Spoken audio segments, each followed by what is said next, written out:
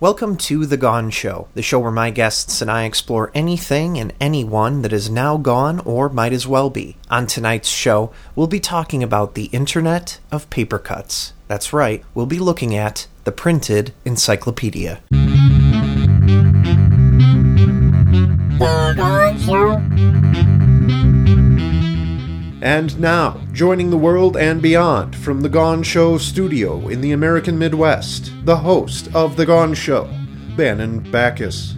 Good evening and welcome to The Gone Show. Tonight, my guests are Jay Stewart, who is a brain in a jar. Good evening. John Mad Jack Mitten, who passed away in the first half of the 19th century in the United Kingdom and now manifests himself as an oversized mouth and mustache. Greetings! And Conroy Pike, a man known by many as the world's greatest courier. The pleasure is all mine. Well, as always, Conroy, we appreciate you taking time away from your deliveries to be here. When nature calls, I'm always happy to pull over. And I'm just as happy to make the time whenever you call. But if you had to rank the calls, would this show be number 1 or number 2? And John is off in record time. The timing of my visit tonight actually worked out well. One of the vehicles that I use most often for deliveries is in the shop. Did you get a nail in your tire? No, but that can be very frustrating. Yes, it really takes the air out of your sails. And your tire. As a matter of fact, nothing was wrong with the vehicle per se, but I'm having it retrofitted with nitrous oxide boosters. Wahoo!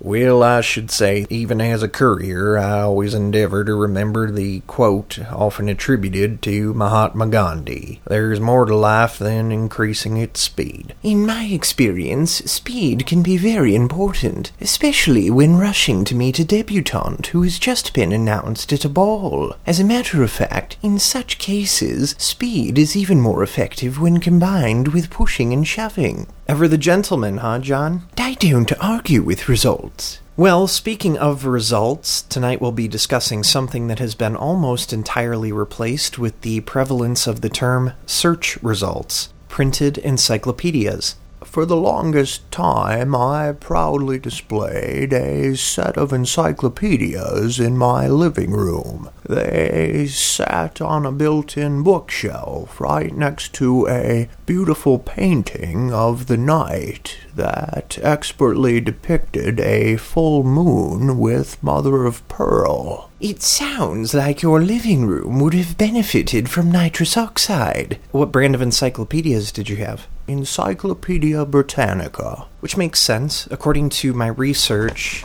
Encyclopedia Americana, Encyclopedia Britannica, and Collier's Encyclopedia were for a long time the most common English-language encyclopedias in print. They were always an excellent way to kill some time or settle a disagreement over a bit of trivia during a dinner party. Even as a kid growing up, I don't think that I ever had a full set of encyclopedias. That explains quite a bit.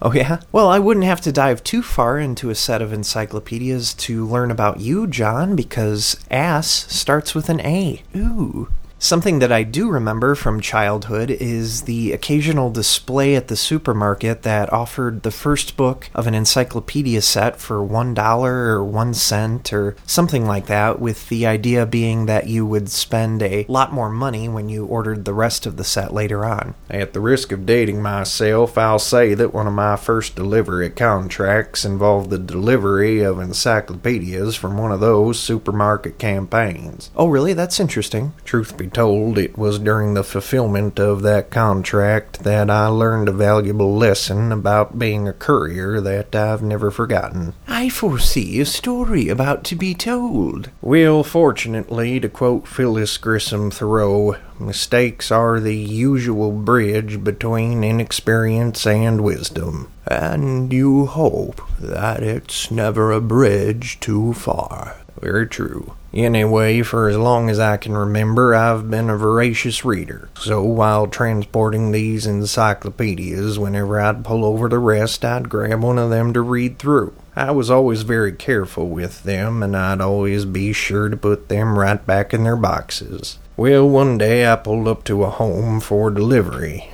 The home was nondescript, but immaculately maintained. For example, you could see that the time had been taken to mow the lawn of this home in a way that would create a striped pattern with the grass. Striping your lawn can make for very attractive landscaping. Yeah, it always does look nice. My word, can I get anyone any more cucumber sandwiches with the crust cut off? Get on with it, for the love of God. Well, having rung the doorbell, I was waiting by the front door with the box of encyclopedias on a dolly when the door opened. And standing in the doorway was an older gentleman wearing a cardigan and smoking a pipe. And I'll never forget this. His hair was the color of the most brilliant white that, to this day, I've ever seen. It was not unlike thin strands of diamonds. Anyway, he looked at me, and then at the box, and then back at me. Finally, after what seemed like an eternity, he took the pipe out of his mouth, and, for some reason, as he did so, stuck out his tongue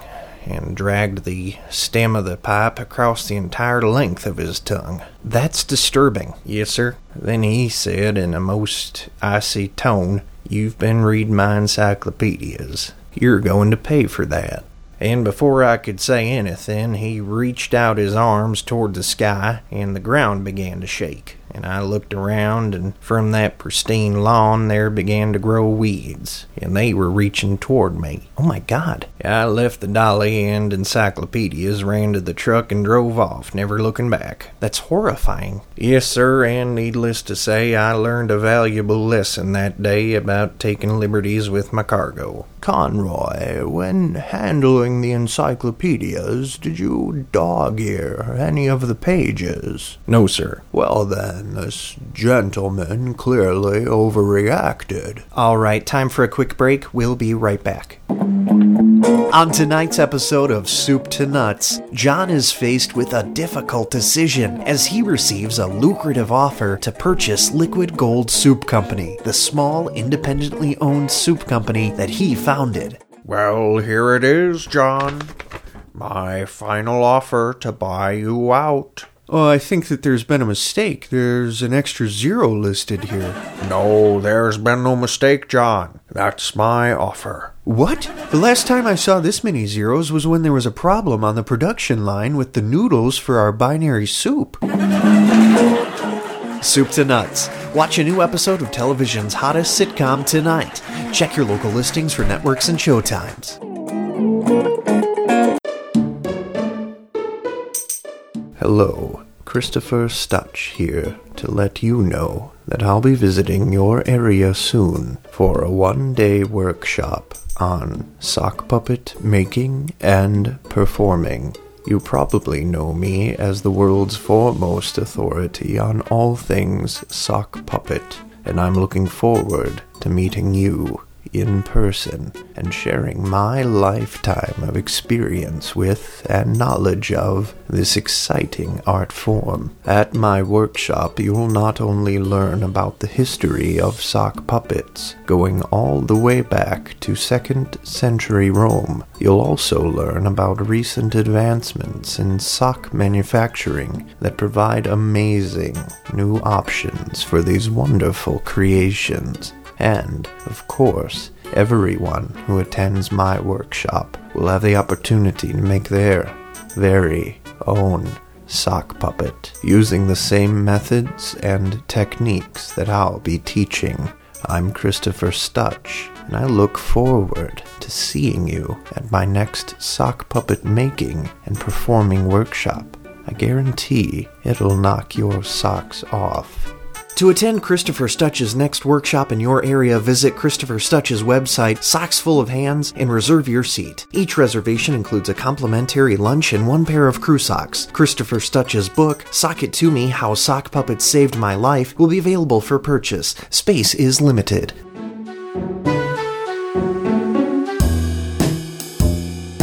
Welcome back to The Gone Show. Welcome back to The Gone Show. Tonight, I'm joined by Jay Stewart, John Minton, and Conroy Pike, and we've been discussing printed encyclopedias, the delivery of which, as Conroy just detailed, can be unexpectedly bizarre and dangerous. It's certainly something that I'll never forget. And, for better or worse, it's something that you'll probably never have the opportunity to experience again. As I alluded to earlier, the proliferation of the internet has all but eliminated printed encyclopedias. Using said internet, I found that the latest print edition of Encyclopedia Americana was published in 2006. Similarly, in 2012, Encyclopedia Britannica representatives announced that the 2010 edition of its product would be the last to be printed, and the last version of Collier's encyclopedia was printed in 1997. The internet must be chuffed to bits. Or is it bytes? But, in doing my due diligence, I was able to find at least one holdout. World Book Encyclopedia, which was first published in 1917 and is based out of Chicago, Illinois, still publishes sets of encyclopedias. Really? Well, I'd deliver a set anywhere in the world, with the exception of one address. Why is World Book Encyclopedia still being published? I don't know. It's owned by a subsidiary of Berkshire Hathaway, the chairman and CEO of which is Warren Buffett, so maybe Warren has a soft spot for encyclopedias. Apparently, the company won't release any official figures, but it's been said that thousands of print editions of World Book Encyclopedia are still ordered each and every year. Well, good for them. Yeah, I was surprised to find out about that, but I can't help but root for a holdout. I have a soft spot for the underdog. To quote Bernard Meltzer, top cats often begin as underdogs. I don't know. In today's day and age, the whole venture seems quixotic. Speaking of quixotic, it reminds me of one of my most difficult pursuits of a lovely lady. It all started when... Unfortunately, this late in the show, we just don't have time for a Don Juan version of Don Quixote. Well, I for one think that we should make the time to talk about me tilting with my lands. Then get your own show. Something that begins with a very, very long disclaimer. I don't think that the internet is ready for that. Me neither. Moving on, before we end tonight's show, what are your final thoughts on the decline of the printed encyclopedia? Being a brain in a jar, I understand the benefits of scientific and technological progress. However, the internet would never look as good in my living room as a nice set of leather-bound encyclopedias. John? I prefer experiential learning. If you want to learn about lovely ladies, walk up to a lovely lady. Carpe diem, not carpe librum. Very deep, John.